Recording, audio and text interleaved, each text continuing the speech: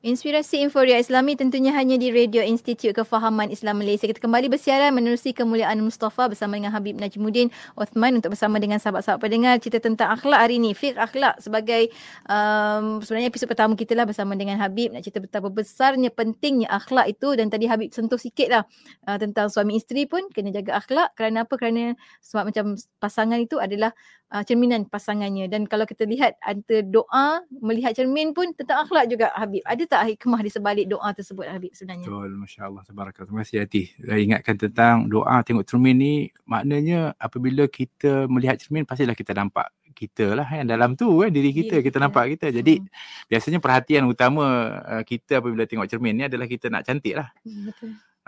Sebab tu saya selalulah kadang-kadang tu just gurau-gurau je Hati saya kata kalau kita semua baca doa ni, insya-Allah kita tak lama dah tengok cermin tu. Sekejap je. Tapi kalau kita sebab apabila dalam doa tu kata Allahumma kama hasanta khalqi, ya Allah sebagaimana kau cantikkan ciptaanku. Maknanya kita semua cantik dah, kita dah rasa cantik dah tu. Dah cukup dah tu. Tapi masalahnya kalau yang tengok cermin tu tak rasa cantik sangat. Belum cantik, akhirnya lama betul lepas cermin tu kan. Jadi kita dah kena baca, rupanya dia tak baca doa tu. Kalau baca doa insya-Allah tak lama kot. Kan. Nah, saya tak kata siapalah ni kan, tapi ini sebagai satu, saya selalu cerita macam tu lah. Tapi maksudnya apabila seorang tu tengok dia punya dan yang keduanya saya sebutkan doa ni, bermakna kita manusia ni memang menitik beratkan penampilan, kecantikan. Itu fitrah kita. Kita nak cantik, nak elok. Tak salah. Bahkan ya Rasulullah juga tengok ada cermin je. Dia tengok cermin, Nabi juga bersihkan rambut, Nabi juga menjaga penampilan. Itu keindahan Nabi kita Muhammad SAW. Cuma tapi itulah Nabi suruh baca doa tu dalam kamu menitik beratkan fizikal, zahir, kecantikan luaran yang kamu nak tampilkan, disambung doa tu.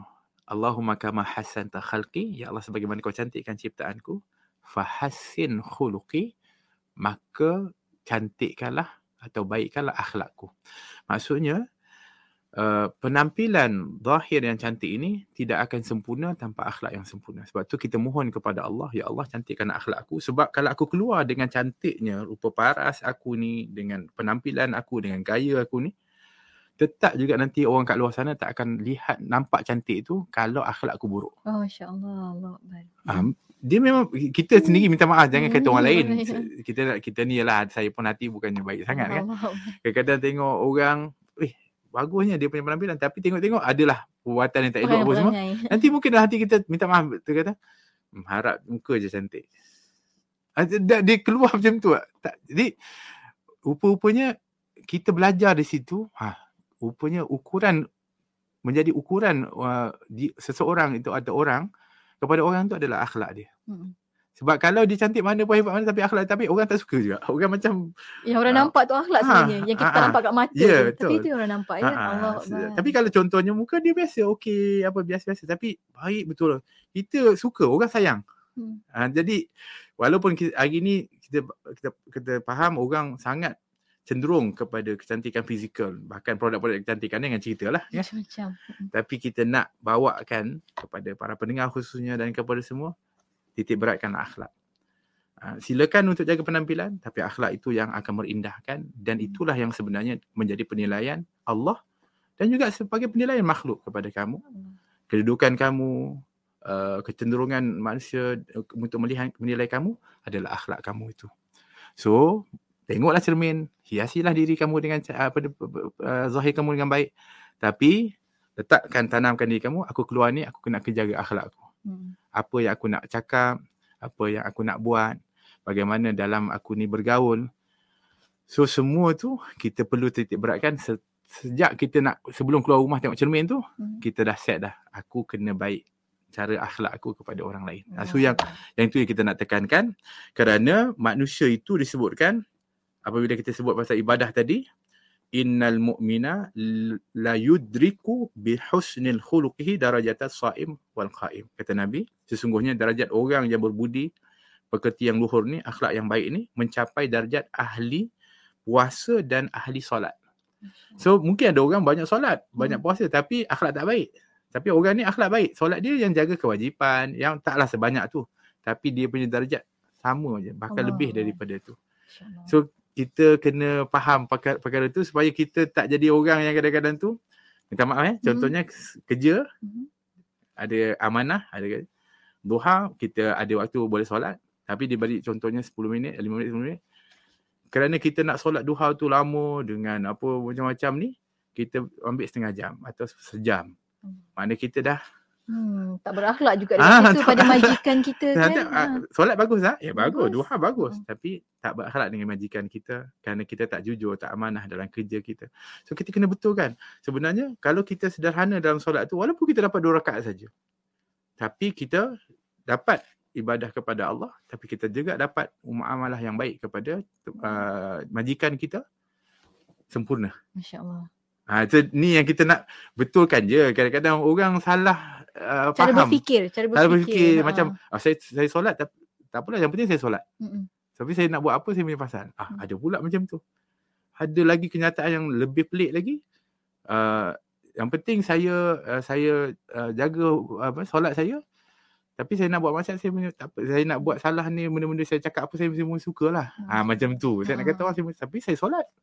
Dia ingat solat tu boleh untuk nak menutupi dan juga untuk nak membenarkan perkara itu.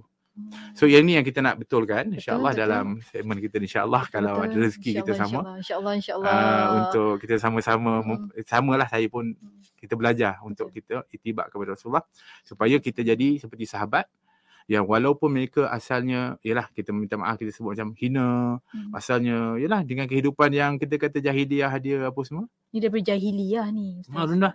Tapi Nabi gilap dia dengan adab dan akhlak, dan mereka berakhlak. Sehingga Nabi kata ashabi kan nujum.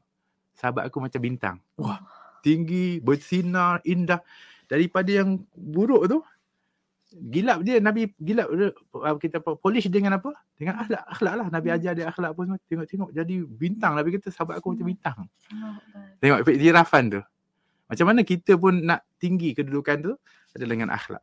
Jadi insya-Allah ni, insya-Allah kalau kita ada rezeki, kita akan bicarakan tu. Saya rasa sikit satu-satu tajuk kita akan pergi. Contohnya salam.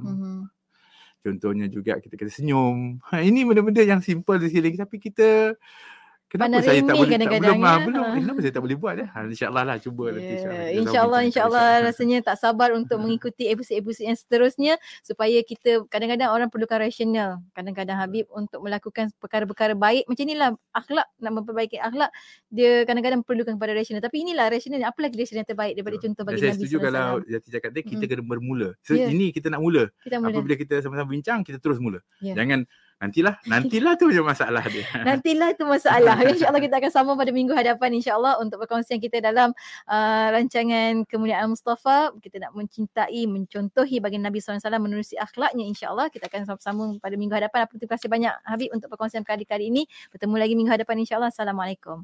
Assalamualaikum. Dan untuk anda rakan pendengar, teruskan kesetiaan bersama kami, tentunya hanya di IKIM, Inspirasi Inforia Islami.